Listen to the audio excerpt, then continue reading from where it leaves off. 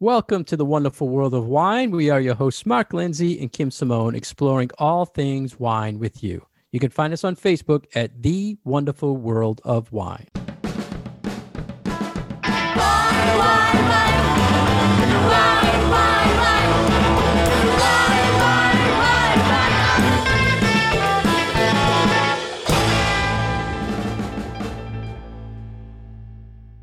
Hello again, everybody, and thank you for joining us again this week on The Wonderful World of Wine. We're broadcasting on WFPR 102.9 FM here in Franklin, and our past episodes are always found online on SoundCloud or iTunes. How are you today, Kim? I'm doing great. Thanks, Mark. How are you?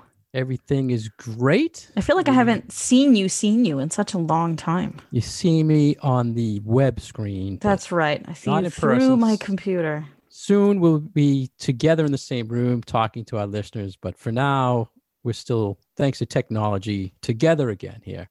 And I'm really looking forward to that day that we can get back together in our recording studio, record a few shows, bring them to you, our audience. Maybe we can pop open a bottle of pink Prosecco on that day or something. Have some wine. It's been a while. It has been a while. So our first story today, Kim, for our listeners was from a PRN Newswire. And it's about another technology company called Winery Tale. It's an app, and it's tailored towards the millennials. And Kim, another app, another technology in wine. What did you think? I knew you would love this one because this is the kind of thing that you just go a little gaga over with these new concepts of information, not only because it's tech-based, but because it includes all those things that you like to see about a wine. You do so much Googling of wines and trying to find that in detail information about some of the wines that when we see things like this that are trying to bring that information or bring that experience directly to the consumer in one way or another, I always know that it's something that you're going to be very interested to learn a little bit more about. I'm going to surprise you, Kim. You hate this? I don't hate this. I love talking about this. I recently went through all my apps on my phone and I took off a ton of apps because I just don't use them. And that was the first thing I asked you. Do you use any wine apps? And do you think millennials are doing this? I don't know. I don't use a lot of wine apps. I used to use Vivino a lot, but I really don't anymore. And I would say the only one that I really use is probably Cellar Tracker. But that is not something that I necessarily will use when I am out and about buying wine. I tend to use that more when I have something that I already own and I want to know, well, should I drink this now or should I hold this for, 2 years, 5 years? But I honestly don't really have an understanding of what younger people are using as far as technology goes with trying to find out or use information in relation to wine. I really don't know. Yeah, I need to find some younger friends and ask them. I have not seen the trend years, as the years go on, I see less and less people in the wine aisle using an app. And I'm seeing more and more younger people use it for beer. For beer. Okay. Apps for beer to track finding beers and profile of beers and less for wine. And I'm thinking you hit on it early on. Everything I want to know about wine, I have to go and Google search it. And maybe this app, Winery Tale, has the solution for that because it's not an app where like the 19 Crimes label where it's going to be a funny talking label thing. The app is created so to send you to get information about the wine that the winemaker selects to tell you. It could be nutrition information. It could be the technical sheet, which is really what we Google search or I Google search the most. Right. It was a different approach to an app as well because they're selling to the wineries and it's based on how many times it's accessed. So if you go in a store, you scan something with this app, the winery has one hit and they pay so much per month for how many people use the app. So it's like approach. A Google ad, like however much traffic you get. Yeah. Yeah, you scan it and you get 1,000. I think it was 3,000 scans a month. It was like they had to pay $100 a month. The winery, you get the app for free, but the winery pays. So up to like 20,000 scans a month, you pay for $500 a month. So it's not that gimmicky app, which I think is not trending well. I don't see people buying 19 Crimes because they want to scan the labels. And honestly, I hate to say this, but I don't see why people were buying all those things to take it home and run the app when you could just go to the store shelf and play with the app. You know what I mean? Yeah. So, and you could record it or whatever you wanted to do. So this is different. And I'm hoping it's going the direction where we talked in the past, Kim, where it's to give you more technical information. Right. And then back to your point about I like geeky things, I'm thinking to myself, can't every winery just put a simple scannable code on their label to do the same thing for free on their own and just directs you to their website? You know, simple QR code, scan this. I'll tell you everything you want to know about the wine that's not on the label. A lot of it has to do with, okay, who is the demographic that we're trying to hit? And what is something that is going to be appealing for them from a marketing perspective to ultimately get them to be interested in and buy our product. So I actually think that your comment, Mark, about younger people in their 20s and 30s using that type of tech for beer, I feel like is very informative and not surprising at all, because I don't think that younger folks have, maybe don't have as much of an interest in delving that deeply into wine right now, whereas something like beer is still really trendy and interesting and so much more new variety for beers, and you've got all the seltzers and all that kind of stuff. So I'm just not sure that there's always this talk about how do we get the millennials to drink wine? So I don't think that anyone has really hit on it yet, and maybe they won't. I don't know. This has been something that's been bopping around in my brain for a little while. And they're trying all different things, labels designed to get the younger generation, names, now apps. But I just don't know. I mean, we have to get back to doing more events where we have a younger crowd. I'll speak for myself, a younger crowd, to find out what they look for. What do they use these apps and that type of thing. But what about when you were in the restaurant industry, Kim? Did you see people at their table using phones when they're looking at the wine list or shooting labels other than just taking the picture of the label? A little bit. Yeah, there was always, there were always a few people that would bust out their phone to look stuff up. And honestly, that was of all ages. That wasn't just of younger people. I saw it more, I would say I saw that more with older folks who are a little bit more maybe interested in the nitty gritty about the wines and, how does this pair with this meal and things like that, as opposed to maybe somebody younger who is just looking to maybe experiment with something new, or they find a favorite on the list. And so they're familiar with it. And so they already know it. So they don't have to look up that kind of information. But no, not as much, but it was certainly something that I wouldn't be surprised if I saw. And there's so many technologies out there that is trying to be sold to me as a retailer that, this is what people are doing, an app for your store, an app for the, I just don't see the value. As long as you're found somehow on the internet, I don't see how an app for anything else, puts you ahead or when there's just Google. I think that there is not a lot of understanding of what consumers want to know, frankly. Like, I don't know, marketing. Marketing. I have no idea. No, but I think that's the hard question. It's like, well, how can you market a particular item if you don't know what your audience is actually looking for? And you try to get that feedback all the time. What do you want me to put things on the shelf talkers to help you understand this? Should there be something I place on the bottle? In the past, I tried to say, this is what I think of the wine. After you taste it, send me back what you think about it. And that response, or the people want to do that, was very limited as well. So I think it's all, I don't know if it's a time thing for people or what, but I just don't see apps in wine trending like they used to be. I don't see people in the aisles with their phones out saying, I don't need help because I'm using Vivino or I'm using this app to see what they say. I don't care what you say as the person who tasted it and brought it in and put it on your shelf. I care what a million other people tell me about it.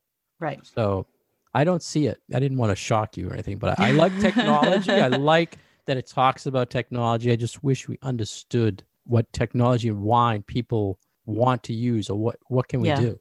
So I don't think that's the technology issue. I think that people are developing very interesting technology when it comes to these things. I think the bigger question is, how can we use the technology that we already have or that we're creating to actually do the thing that we wanted to do, which is get people to buy more of our wine? Yeah. And I think, speaking in general of technology, I think the younger wine consumers and educated people learning wine are adapting very well to other technologies as far as webinars and doing everything online, correct? And especially this year. They love technology. Yeah. But for this type of thing, and even with note-taking for wines, it always shocked me when I do all my wine tasting notes on an app so I can track and remember everything. I'm shocked at how many people really don't do that and taste a ton of wine. I think it's hard, frankly, doing tasting notes on like a tablet or on your phone where you're typing it, or I mean, if you're tasting,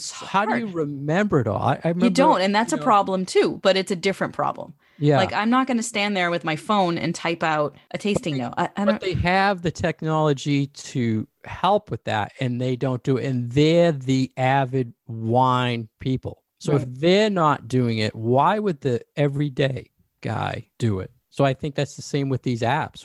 You think if they're not doing it for their own personal tasting note, why would they put it on Vivino and tell you what they thought of it? Right. So always interesting to figure out what's going on. We keep trying, Kim.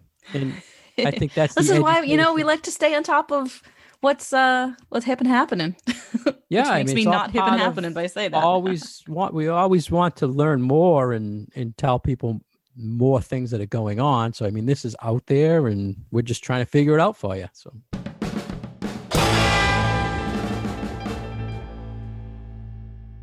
You're listening to The Wonderful World of Wine, and we are your hosts, Mark and Kim. You can find past episodes of our show on SoundCloud and iTunes. And for more information about Mark, please visit his website at franklinliquors.com.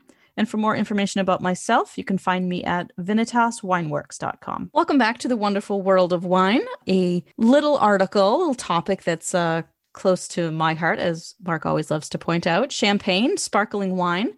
And often we talk about wine glasses. And I know that we have spoken a little bit about how the shape of champagne glasses has been changing and is sort of one of those trendy things that every once in a while people decide that the shape of the champagne glass that they're using is not the right one anymore and move to something else and something new. And there were some experiments that were going on at the Mumm Champagne House to see how the different aspects of a glass really do change the flavor and aroma of wine. So I thought this one was interesting. Every once in a while, these topics sort of pop up, where people do interesting things with glassware and sensory experiences. And there's always very interesting feedback that comes back from them. Yeah. And of course, it's champagne related. So it jumped right to the top of our list to talk to our listeners about.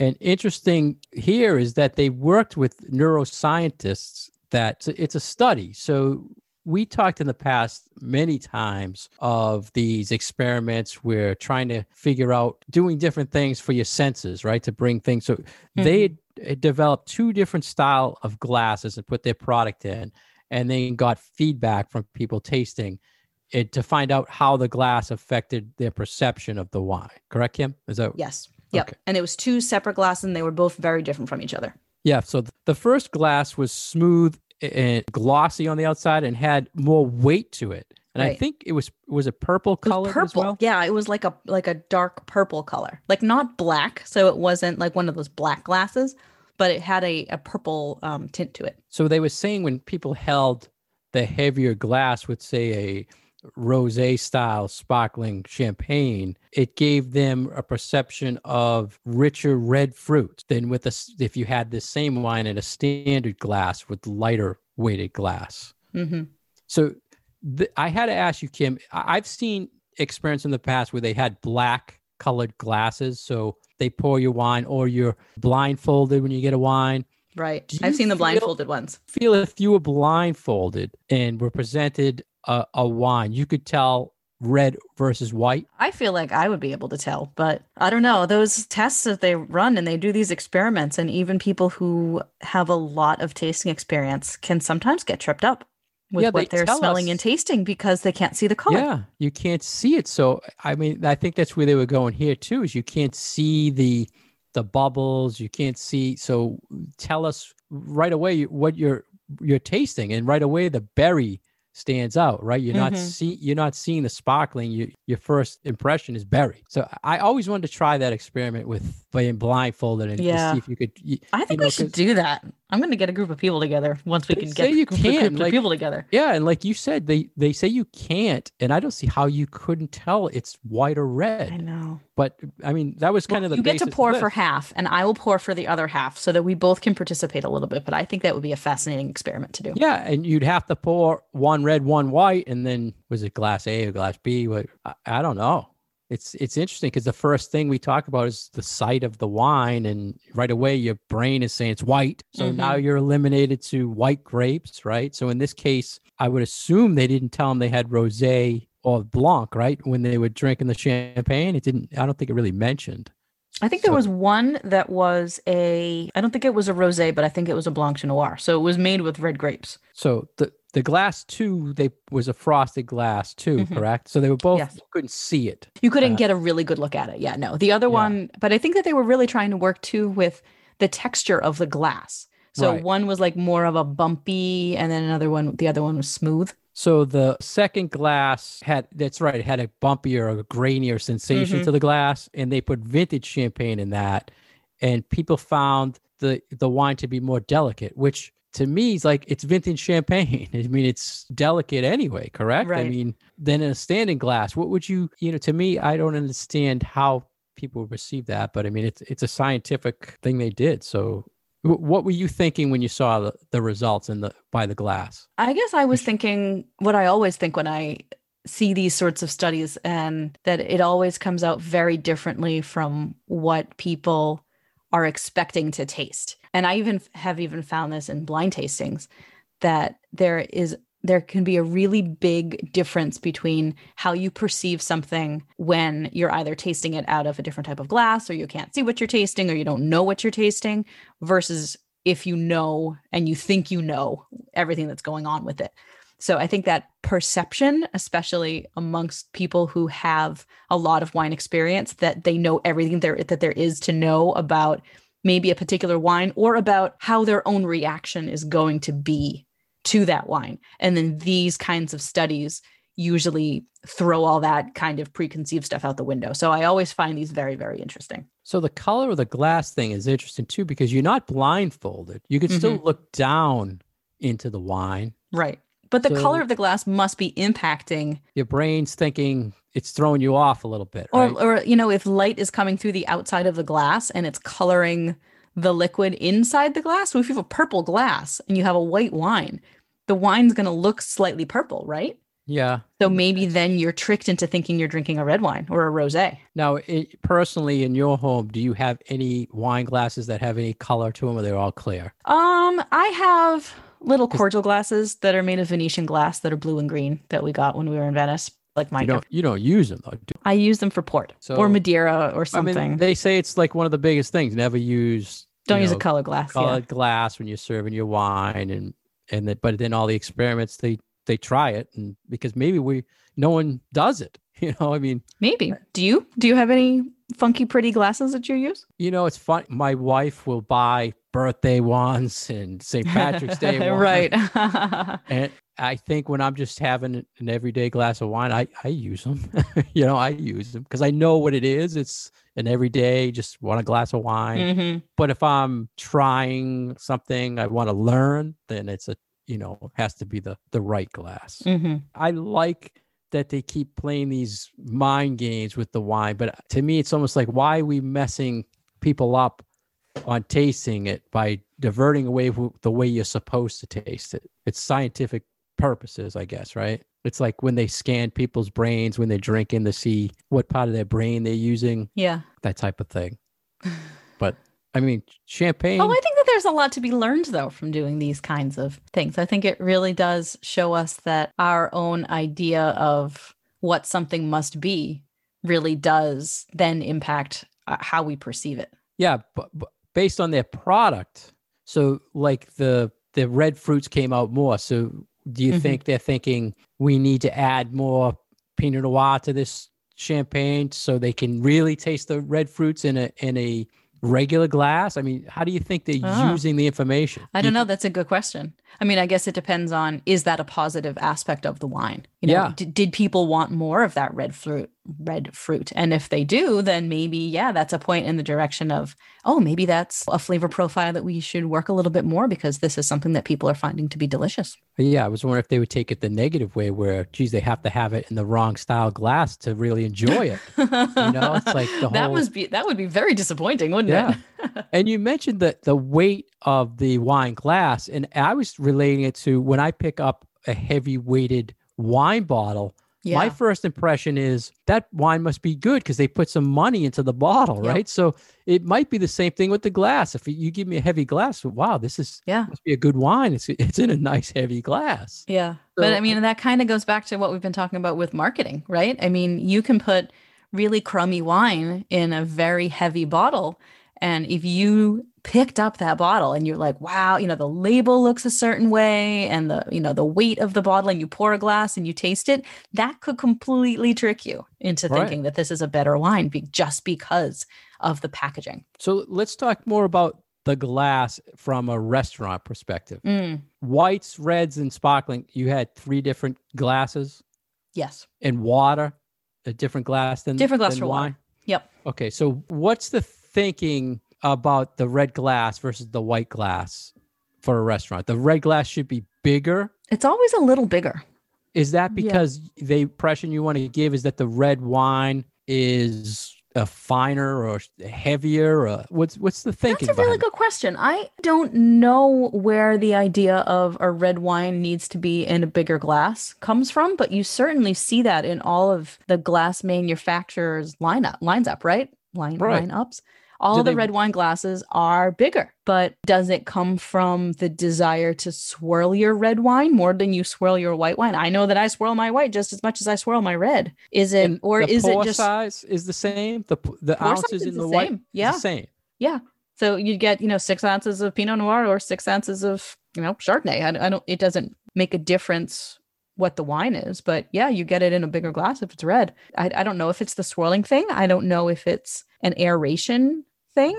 I don't know if it's just that, you generally are spending a little bit more money on your red wine. So therefore there's this unspoken desire to see it or hold it in a larger glass. I don't know what that, the psychology behind that would be. Yeah, I was wondering. Fascinating that's question. Exactly what I was going to ask more on was if you put all red glasses on the table because you wanted to promote a red wine, you think people would still gravitate towards the white if they knew there was no white glass on the table, that type of thing? I'm not sure that the consumer knows as much about which glass to use as the server does. Like, I think you could probably just use, honestly, in a lot of restaurants, just one size of wine glass and pour your reds or your whites in that. But I think it's a point of differentiation for better restaurants that they can just put out there, like, without even saying anything. If you've got a bunch of people dining at a table, you've got a different size wine glass for a red and a different size wine glass for a white. It's like, oh, well, this must mean that these folks know what they're doing when it comes to wine. They have the expertise to know that you use different glassware. And they always set the table with the wine glasses on it? Do you remember? Because this not is in our not at Legals. We didn't, because not everybody was going to get wine. But there's also that psychological part of it, right? That if you have a wine glass on the table, people might order wine. Exactly. The few restaurants I talked to about this, I always ask them, why do I have to ask for the wine list? Put it on the table. Second off, when you give me the specials, why not say it goes with this and that? Mm-hmm. And the third, why not just put a glass on the table? And now I know it's a different thing because of COVID. You don't want to have all that stuff out there. But why not throw it there? And when I sit down, I'm seeing a big glass or multiple amount of glass. I'm thinking, I'm going to have a glass of wine or a bottle of wine. Mm-hmm. It psychologically, to me, throws me in the wine mood. Yeah. I don't know and why. I think there's a lot of that sort of research out there from a restaurant perspective that I haven't looked as much into, but I think that there is definitely been studies on the psychology of how you set the table and how you try to impart to your guests without even saying anything that, now is the time for wine and that we know what we're talking about. Yeah, and then going the other way, you could honestly put a darker colored glass in a big one and serve inexpensive wines and people might love it. Yeah, exactly. Right? According to something like this. So yeah, and I think that that's where this sort of research is. It's not just fun, but it can actually have real world uses. So I thought you were going to give some insight towards like secret corporate, they tell you this is what we're going to do to get the person to do this or not ask for Brett, that type of secret. So there really isn't anything like that, you feel? I mean, I'm sure some restaurants do that, but also you have to balance the cost of those wine glasses, not just the dollar cost of those wine glasses, but if every place setting is set with wine glasses and then they don't get used, you still have to wash them. Yeah, I was going to ask that. When they come and pick them up, are they just putting them back on the rack? You can't put them back on the rack? Generally, no. Years ago, I thought they just picked them up and brought them to the next table. It's like the silverware. When the silverware is not used, when you have if they set for 4, you sit 2, they usually take away. They're cleaning that. I've seen kind of both, but I don't want to say anything about my former. No. I'm just curious, nowadays, that's all the stuff everyone's going to think about. Right. But I'm sure in the past it was just brought to the next thing, right? And it also gets really expensive if you have like 5 different shapes of wine glasses as opposed to 1 shape or 2 shapes or 3 shapes. So right. But technically we're told, white should be in a white wine glass, red should be in a red wine glass, sparkling should be in a sparkling wine glass. But I don't think there's any, not that there's no need for it, but I think it's not the be all and end all of how that wine will taste with what you're serving it in. Yes, 2 wines that are the same wines served in 2 different glasses will taste slightly different, but I'm kind of moving away from you absolutely must drink this kind of wine in this kind of glass. Yes, I have lots of fun shaped wine glasses around my house because obviously I just like to drink a lot of variety of wine, but there's nothing stopping me from drinking a whole variety of reds in my favorite shape of red wine glass. So I think that, at least from my perspective, be a little bit less stuffy when it comes to that sticking to the shape and sizes of the wine glasses.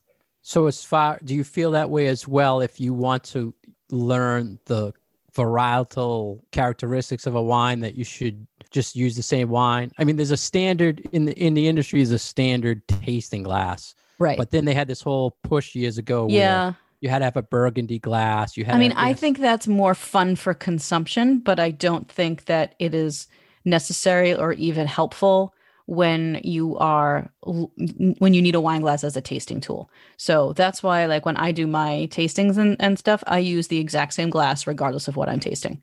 Yeah. It's a big glass. If it's white or if it's red or if it's dessert or if it's bubbles, it doesn't matter what it is. I use the same exact glass. And that was the whole theory behind the standard tasting glass that they designed. But a lot of times I'll bring wines home to sample and I'll look what I have for glass. I say, well, geez, now I'm disappointed. I should have had that in this style glass to really get the experience. It kind of draws up bad tensions at home because one night I might have 3 different glasses out and they don't fit in the dishwasher and then they break in the dishwasher. So, but I just wanted your feedback on that. So all about glasses.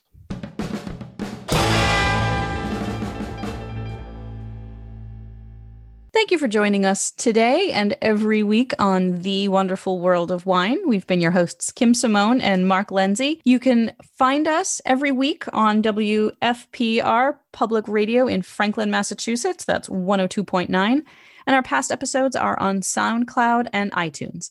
And as always, you can find us on Facebook at The Wonderful World of Wine. Cheers.